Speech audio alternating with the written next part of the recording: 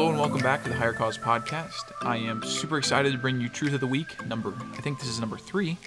Honestly, I am super excited about this subject. It's something I've been thinking about for a while now. I actually put this thing together last year, about halfway through last year. I was sitting in my room and God just gave me this passage of scripture, and the more I read it, the more I was like, I think this is something that needs to be shared. Obviously, at that time, I didn't really have an outlet. And so now that I do have an outlet, it's something I'd love to share with y'all, and something God's been working in my heart about. And Alex was supposed to be on today. He is at a wedding right now. He is scrambling around. I called him earlier, and he is scrambling around at a wedding, trying to get everything set up. And so I hope the best of luck. Not his wedding. Let's just clarify that. I thought we'd just get that out of the way. But no, in all seriousness, he's definitely misses y'all and is looking forward to being on upcoming podcast. I think he's supposed, hopefully, Lord willing, will be on the next Truth of the Week. He's a very busy guy. He works a lot of hours, so trying to get him free to come record is sometimes tough. He obviously, I broke my arm this last summer, so I've kind of been out of work, and so it's been easy for me to make time, but he is a working man, so I do appreciate him and appreciate his input, and really appreciate last podcast we did on the agenda in America. Appreciate his just perspective on the whole matter. Also, I'm excited for what's coming up. I have talked to a couple people who have some really good perspectives on some different subjects that I really want to talk about. I'm not going to reveal too much about it, but I've been talking to some of my closer friends that have some truth that they would like to share. And so upcoming, I'm going to have some of my closer friends, some people that I think have a good perspective on matters that are happening in America. And then not only do they have a good perspective on it, but a good solution. Okay, so how do you operate when there's all this stuff going on? And when I say stuff, the different agenda, right, that the left is pushing, how do you operate inside of that? And still, as a Christian, how do you operate in that? And so I'm super excited for what's on the horizon. But today, we're going to talk about a subject of identity. And it's, who is Christ? Who is Jesus to you? It's correcting a wrong view of Jesus. Last year, I went through some different things. I think I talked about it on the Needs podcast. Lost one of my good friends he just left church, just completely gone, and we were really close and left. And I haven't heard from him in about a year now. And as I'm going through that, as I'm trying to grow closer to Christ, and I'm just not. I guess I wasn't seeing Christ as who he really was, who Jesus really was to me. And who Jesus was to me was, he was, right, the Son of God. He was this person. I wouldn't necessarily even, and this is going to sound bad, but I wouldn't necessarily call him a close friend. But I realized that the more I made him my close friend, closer I got to him, the more better off I was because of it. And so I think part of it is realizing who Jesus is to you, not only positionally, doctrinally, but who Jesus is to you personally as a person. And so we're going to look at a couple stories today. I'm going to tell you a story. We're going to look at a couple stories of who is Jesus. Who is he personally to you? Understanding doctrinally, he is the Son of God. He is Christ. He is the one who came down and died for your sins and can save you from hell. But realizing also that he's a friend, and he's there for you when no one else may be there for you, right? He sends his Spirit, the Holy Spirit, who comforts us. But Jesus as a person is there for us. And so I want to look at his life here on earth. When he was here on earth, I think he demonstrated some of the most perfect friendship relationships that he could have. He not only was the disciples followers of him, but they were dear, dear friends to him. And I think his talks with the disciples, if you analyze them and you see how he acted toward the disciples, it really challenges you as a friend. It should challenge you as a discipler. It should challenge you as a person. He cared about those men very much. And not only did he care about their physical needs, but he cared about their spiritual needs. And I think, honestly, he cared more about their spiritual needs. He wanted them to be discerned, and he wanted them to know what was going to be happening in the future. And so as we open our Bibles this morning, if you have your Bible, if not, that's completely fine. I'm going to go ahead and read out of Matthew chapter 16, and it's when famously known as Peter's confession of faith. But I'm going to go ahead and read verses 13, probably down through verse 16. It says, when Jesus came into the coast of Caesarea Philippi, he says, "Who do men say that I, the Son of Man, am?" And they said, Some say that thou art John the Baptist, some Elias, and others Jeremias, or one of the prophets. He said unto them, But whom say ye that I am? And Simon Peter answered and said, Thou art the Christ, the Son of the living God. It goes on, and he talks about, upon this rock will I build my church, and he's really speaking of himself in that passage, but he talks to Peter a little bit more, and he pretty much tells Peter that's the right answer. I think when I read this the first time, I didn't really think anything of it. It was just, I've read it before, but rereading it and really analyzing it, I think it's interesting. Not only does he want to know whom people say that he is, he's not only concerned with who people think he is, but he also wants to know who do you think I am? Talking to the disciples. And I think it's important that not only, and again, I don't want to draw too much out of this passage, right? I don't want to psychoanalyze it. I just want to analyze it from a perspective of saying, he cared what the disciples, or what the disciples were learning. He cared who he was, what his person was to them. And then he wanted to know, okay, who are the people that were around? Who did they know me as? And it's important that we keep those separate, because in a world where the name Jesus is a curse word, right? The name Jesus is not something that, and the name Christ, they even take Christ out of Christmas, which is hard to do considering he's the reason why we have Christmas. And, I think in a world where that name is butchered and slandered, it's important to keep them separate. It's important to keep that the who do men say that I am rather than the who do you say I am, because a lot of times those can influence. Obviously, they were close followers of Jesus. The disciples were right underneath Jesus, but they could still be influenced, right? They could still listen to the crowd. They were aware of what was going on around, but they didn't let that affect their decision. And ultimately, they rested in who Christ was. And even though the other disciples didn't necessarily speak up at the time, Peter, the voice of the group, the leader, unspoken leader of the group, he spoke up. He said, "You are the Christ. That's who you are. You are Christ to us." And he was really telling Jesus, this is how I feel about you. And so I think it's important when you're thinking about, okay, who is Jesus to you personally? And I think back to the passage in Philippians where it says, "But my God shall supply all your needs." And what Paul was saying there was, I know Jesus. I know Christ. I know God. All right. I know that he will meet your needs. Why? Because he's my God. He's met him before. And I think it's important when you're thinking about who Jesus is to you, that you realize certain aspects of Jesus' character.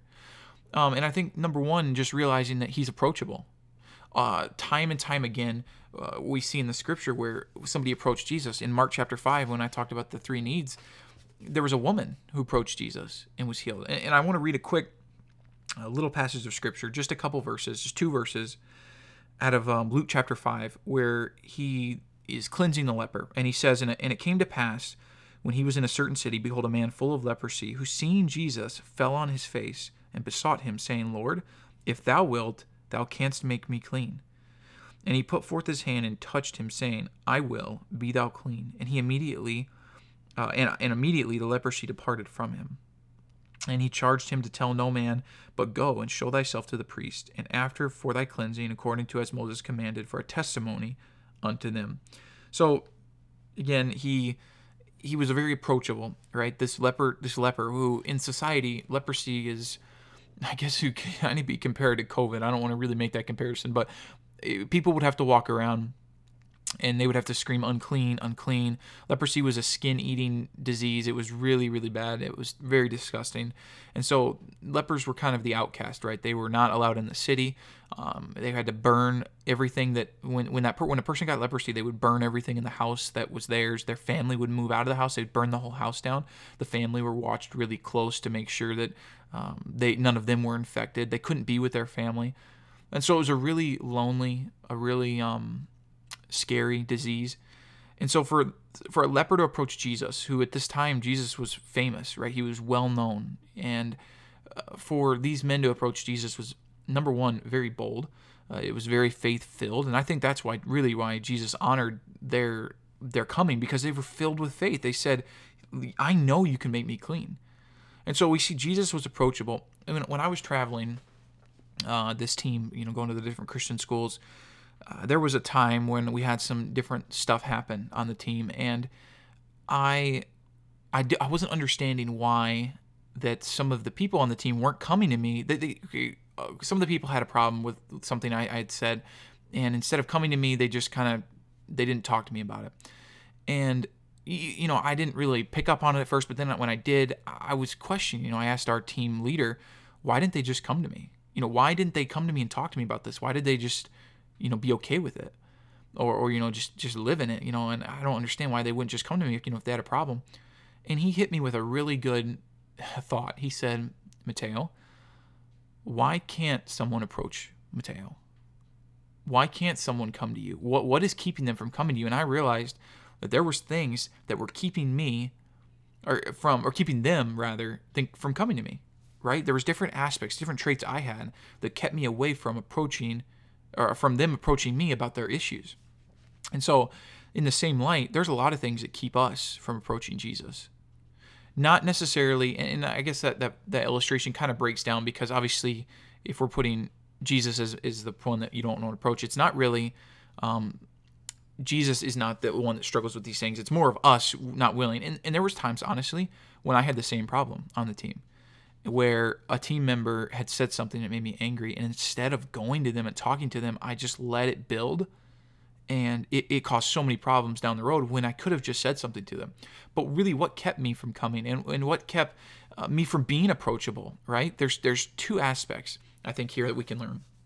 And it's the idea of the pride / anger. I think a lot of times those run together, pride and anger, and selfishness. So a lot of times our pride keeps us from going to someone and admitting and humbling ourselves before that person. Or our pride, when we feel like we're right, keeps us back from being approachable. If someone's proud and someone's arrogant, a lot of times you're not going to want to approach that person. You're not going to want to talk to them. You're not going to want to confront them on something that they've done that's wrong. Because why? Because they're always right. They're never wrong. And if you approach them, they'll blow up on you. So there's that fear. And then as well as anger. I think a lot of times prideful people, when called out, get angry. I've struggled with that in the past, and through high school, I was bullied a little bit in high school for my weight. And then when I'm 6'6" now. And so when I grew up and I got taller, I kind of slimmed out. And now I'm not, wouldn't say I'm skinny, but I'm not fat. And so because of my position, or because of how I was made fun of in high school by, kids that were older than me, I told myself, if I ever get big, I will be big. And not only will I be big, I will make people feel small, which was so wrong. And I look back on that and I was really, really dumb. But when I got tall, there was that pride that took over. Hey, I'm bigger than you. I'm better than you. I'm faster than you. I'm stronger than you. And that was wrong. And it led to, when I was called out, or when I was beaten, when I was, beaten by someone smaller than me, there was that pride. And it's something God's really had to work on me on, and something that, to get victory, I had to really come to a place of humility before him. But all that to say, pride and anger and selfishness a lot of times keep us from being approachable, or from even wanting to approach somebody. If somebody's selfish, their motives for everything they do just have to revolve around themselves. And I think we all can fall into that for sure. But if your motives are selfish, someone's not going to want to come to you, because they know you're going to use them to get what you want. And so when we approach Jesus, we have to remember he doesn't have any of those, right? He doesn't have the pride. He doesn't have the anger. He doesn't have the selfishness. He loves us for who we are. But our own pride, our own selfishness, and our own anger will keep us from going to him. We're angry because something happened and we feel like it's God's fault, which is not true, because every good gift, every perfect gift is from above, right? We know that. God works everything together for good. We know that. My God shall supply all your need. We know that. But when something happens, the first thing that happens, our immediate response is to blame God, which isn't really fair, because he's never done anything but love us. He's never done anything but prove his love to us. You might be in a tough situation. I understand. You might be in a tough situation right now, whether it's you're living at home and you have a tough situation at home, or you're living and your work situation's tough. Just remember, God allowed you to be in that situation. And sure, the default response for that is bitterness. Why would God, people ask, why does bad things happen to good people? And it's a question we could grapple with all day long, but we need to realize that God allows things to happen. And he never lets anything go to waste. No situation is ever going to waste when God is in it. I had one of my close friends pass away a couple months ago. And the temptation is asked, God, why would you let that happen? But I'm learning more things about who he was in his secret life, and honestly, it's challenging. His life has affected so many people, countless numbers of people in his death. So God didn't let those things go to waste. He never uses a situation. I heard a good quote. I don't know what this is. It might be Yoda, so don't quote me on it. And Alex is probably, he's gonna think this is funny, but he's like, there's no such thing as mistakes in life, only lessons. And I think, wow, that's, it's kind of cheesy, but at the same time, it's so true that there is not only, if you look at everything as a mistake, you're constantly going to be down about it. But if you look at things as, okay, what is God trying to teach me through this? Okay, yeah, my situation at work stinks. My boss hates me. What is God trying to teach you? That the world is not always going to be for you. And he even talks about that. God, or Jesus, when he's here on earth, he says, people are going to hate you for my name. People are going to persecute you for my name. And, if you think about some of the persecution that's going on in other countries, like Myanmar, where people are getting persecuted just for having a Bible, just for having church, people are dying. And, we might go out soul winning, or we might tell somebody at work about Jesus, and we get a door slammed in our face, or we get cussed out. And we think, oh man, we're just so persecuted. Well, I don't think that's really fair. That's not true. Yes, you might have got talked to, down to. But in all honesty, if you endured just a fraction of what Jesus Christ endured on the cross for you, it would be worth it. When Jesus offers salvation, it's a free gift. It's something we can take. He doesn't ask anything for it. He simply just gives it to us. And if we can just repay a fraction of the pain and the sorrow that he was caused on the cross for us, for free, then isn't it worth it? And some people don't look at it as that, and I honestly can't say I understand, because I don't understand why you wouldn't look at just repaying a fraction of what Jesus Christ paid. And I think of Jim Elliot and the missionaries that were killed. They looked at their sacrifice as an honor to sacrifice themselves for the cause of Christ. And countless people throughout, history, you look back at some of the early Christian martyrs, they were singing, praying, praising God that they would be counted worthy, I guess. I don't know if the worthy is the right word to use, but worthy to be sacrificed for his name. If they could just pay a fraction of what he paid on the cross. And obviously, their payment doesn't save sin, but their payment is just out of gratitude. It's out of thankfulness, which honestly boggles our minds, right? We can't really think about that. But all that to say, Jesus is approachable, and it only is us that keeps us back from seeking Christ. So when we have the wrong view of Christ, when we're correcting it, we need to realize Jesus is approachable. He wants that relationship with us. I think number 2 is Jesus is understandable. And I don't know if that's even a word, but I'm going to use it. He knows what you're going through, and he wants to give you rest. And I talked about this a little in I think the Needs podcast, but come unto me, right? He calls us to come unto him. He wants to give you, his ultimate desire is not to persecute you. He might teach you through a lesson, right? He might bring you through a trial. He might even allow you to go through something hard. But he does it all because he loves you. He's doing it to teach you. For instance, there's sometimes when, a parent will tell a kid, I don't want you to, let's just say, I don't want you to touch that stove, it's hot. And they'll tell them over and over and over again. But there comes a certain point where the kid is just going to touch the stove. That kid learns real quick that I will never touch a stove again, a hot stove. Same with a light socket. You tell the kid, don't stick anything in a light socket, don't stick anything in a light socket. And next thing you know, the kid sticks something in a light socket, gets electrocuted, and it hurts. They learned a lesson. Are they going to stick something in a light socket again? Probably not. And sometimes God needs us to learn the lessons we're choosing not to learn, that he's trying to put us through without a trial. And sometimes he brings us through a storm. When he put his disciples out on the water, he put them through a storm.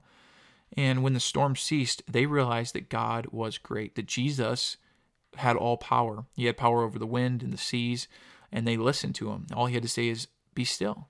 Peace, be still. And then the waters were calm. So honestly, it was a showing of absolute power and confidence in him. It grew their faith for sure. But realizing that Jesus understands what you're going through. When he was tempted here on earth, in fact, I'm going to turn over to Hebrews and just read the verse there.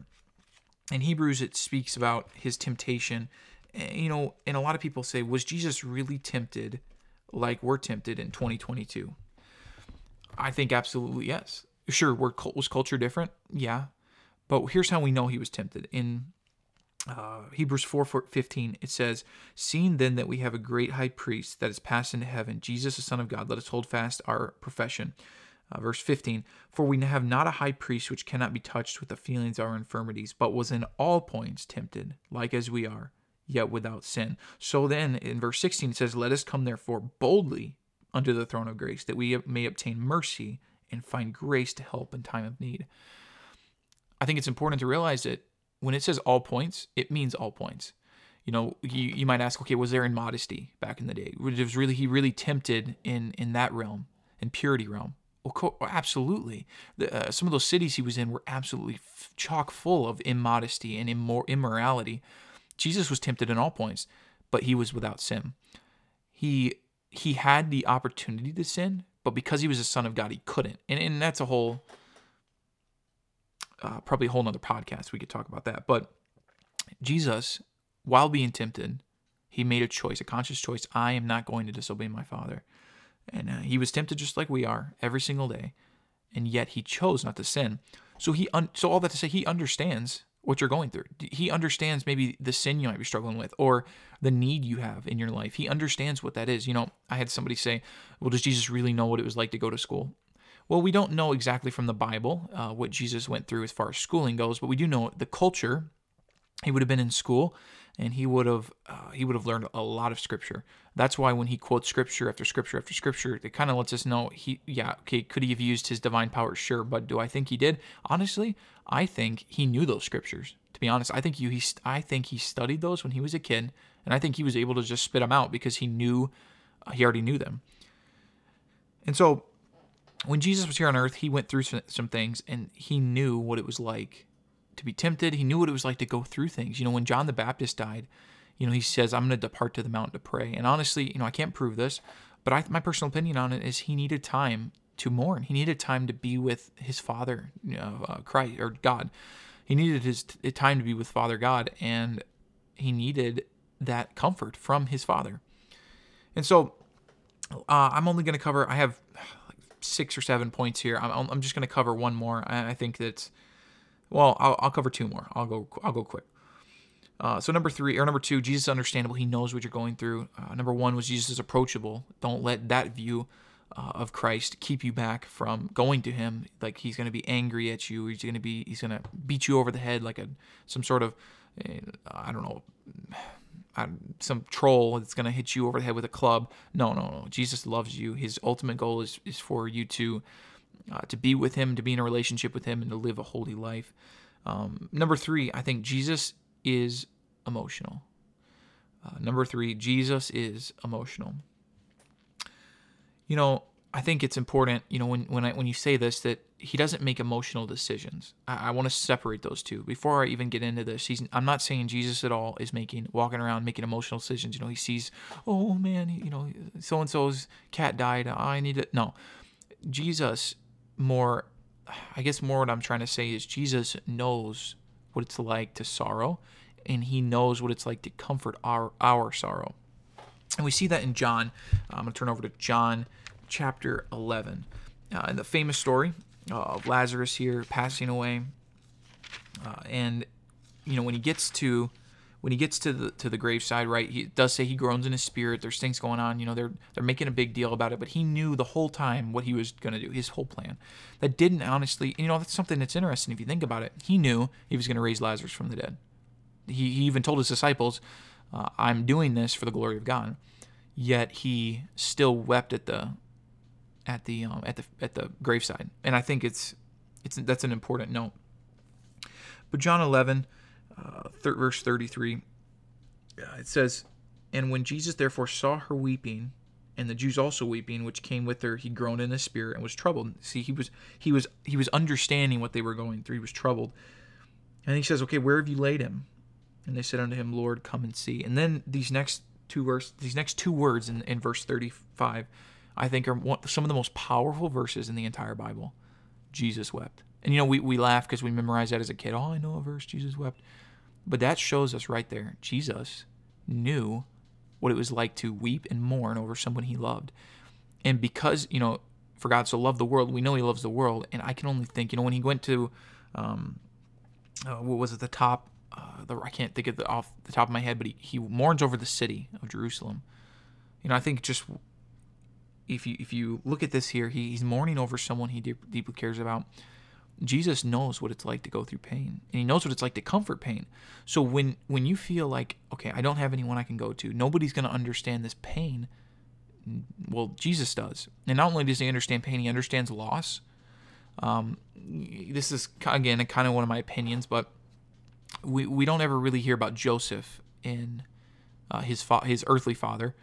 We don't really hear about Joseph much in his earthly ministry. So, and then when he dies on the cross, he tells a disciple to take his mother. Well, I don't really think he would have a disciple take his mother and have her live with him if she still had a husband. So Jesus, at some point, had experienced that loss. And you might say, well, he wasn't really his father. I mean, yeah, but he raised Jesus, right? He was with Jesus. He was a carpenter with Joseph. Jesus was a carpenter with Joseph. They spent time together. They grew a relationship. They had a bond. He might not have been his father as far as, God the Father, but he was definitely an earthly father to him and a mentor. And so, yeah, absolutely. Jesus knew what it was like to lose even someone that close. And so I think, realizing that Jesus knows, he sees our tears, he's touched by our tears, he remembers our tears, and then he acts upon our tears, right? So when we cry out to Christ, he sees that, right? He saw Mary and Martha weeping. Not only did he see it, he was touched by it. And not only was he touched by it, then he remembered it. There's something I need to do about this. And then finally he acted upon it, right? He took action. He says, Lazarus, come forth. He comes forth. Everybody's crying because now out of joy. And Jesus ultimately his goal was to bring honor to Christ, or to God. So remembering that Jesus is emotional, and I'm not speaking of, again, emotional decision, but he is emotional. And then lastly, I have more I could say, but I'm just going to wrap it up here because we're getting to the time limit. Jesus is trustable.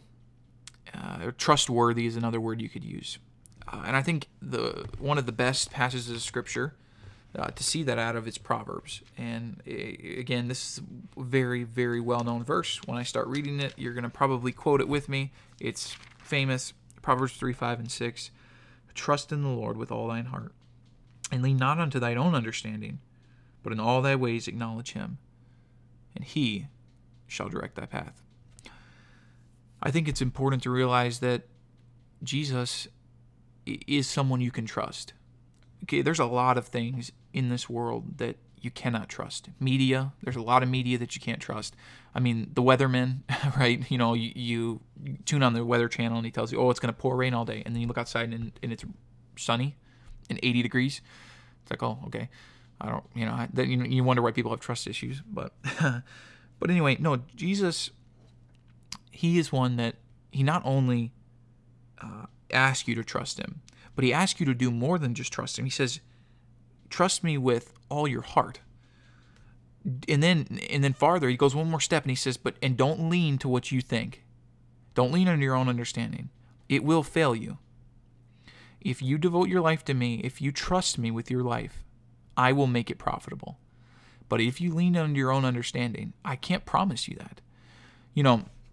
If we try to do our own thing, go our own path, a lot of times that path is not profitable. Think about it like this: if you're marching through the jungle, Amazon, let's just say the Amazon, and you have two options. Either you have a tour guide who's been doing it for 50 years, who's going to take you through it, make sure you don't go into any dangerous spots, or you're like, well, I'd really like to do it on my own because I want to YouTube this thing. What are you more likely to probably die? Which route? Well, your own way. Why? Because there's somebody experienced that can take you, but you're making a conscious choice. I think I'm going to do this on my own. And a lot of times, that's how we treat Jesus. Well, you know what, God? I'll call you when I need you, but right now, I'm going to do my own thing. Well, there's Jesus Christ was on this earth. He knows what it's like to live it. He created you. Do you think he doesn't know how to take care of you. Well, he does, and he wants to, but too often we're so concerned about doing our own thing, what we want to do, that we completely forget about God's will and what he has for us to do.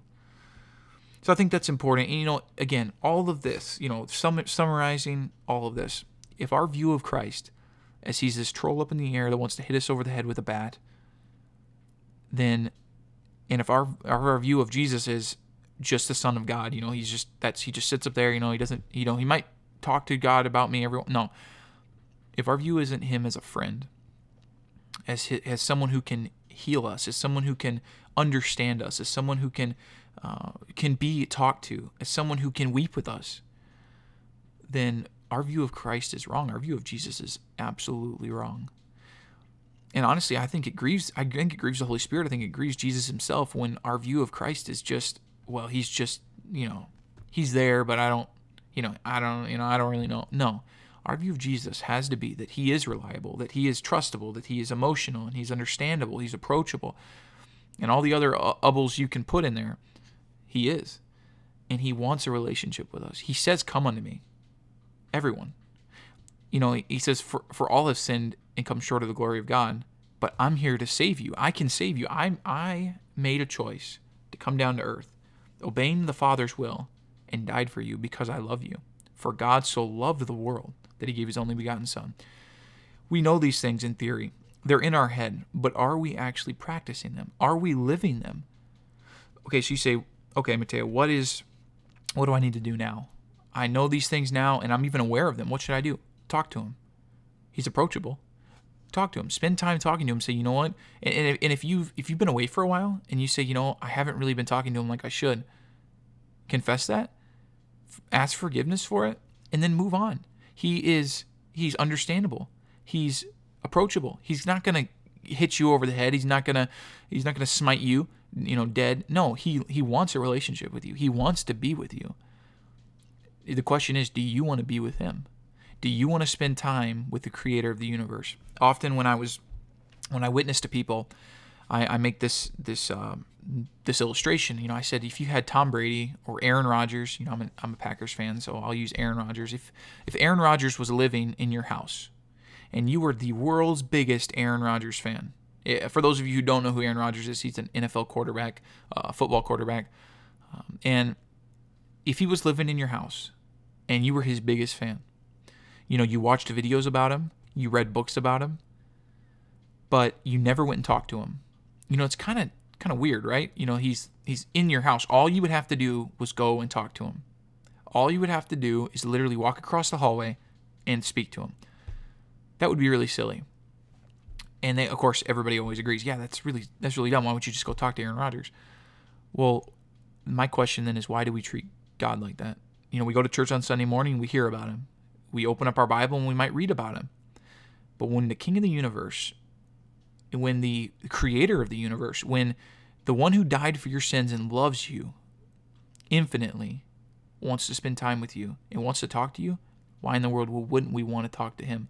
Why would we not spend time with him? So it's a good question. It's something that I had to come to a realization that I was not spending time with Jesus like I needed to be. And when I started talking to Jesus and going to him about things, approaching him and saying, Jesus, God, what do you think about this? I need your wisdom on this.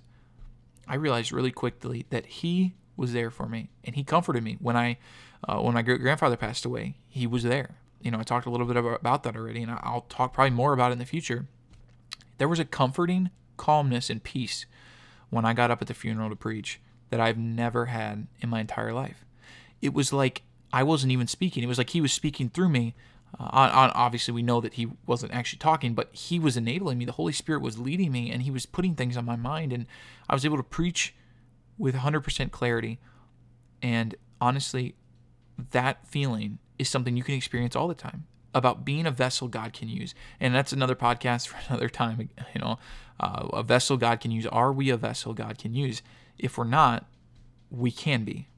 Right? If we confess our sins, he is faithful and just to forgive us our sins and cleanse us from all unrighteousness. That verse is simply us agreeing with God about what he said is wrong. It's saying, God, I know this is wrong. You said it's wrong. I'm asking forgiveness for it. And then once you're forgiven for something, this is kind of a little rabbit trail. Once you're forgiven for something, keep it forgiven. Don't pull it back up. It always would make me mad when, I have a friend or whatever, and I would do something wrong, and then they pull it back up a month later. Oh, do you remember you did this wrong? That would frustrate me. Well, Jesus, he doesn't do that. He's a friend who understands. He's a friend who's, he is a real friend, a friend that sticks closer than a brother, and he knows that that's not at all what you should do, and he doesn't do it. So again, remember, if your view is wrong of Christ, if your view is wrong of Jesus, it's not too late to fix it. It's too late when you're no longer here on earth, and then you have to stand before him, and you see his glory, and you see how much he loves you, and then you're like, well, there's nothing I can do now, right? My time on earth is ended. So why our time on earth is here, why we are here? Let's live for him, and let's love him. Let's go to him. Let's approach him because he's approachable. That's all I have for you today. Again, this is something God's working on my heart, and we're on a journey together. There's things God's still teaching me. There's principles he's still trying to work on me on. I am not perfect at all, but I feel compelled. I feel like it's God, again, using me as a vessel to share things with you all that he's teaching me. And so I hope you guys have a great rest of your day, wherever you are. And if you have any comments, questions, concerns, or even a story of healing, you can email me at highercausepodcast@gmail.com. That's highercausepodcast@gmail.com. And thank you so much for listening. Have a great rest of your day. God bless.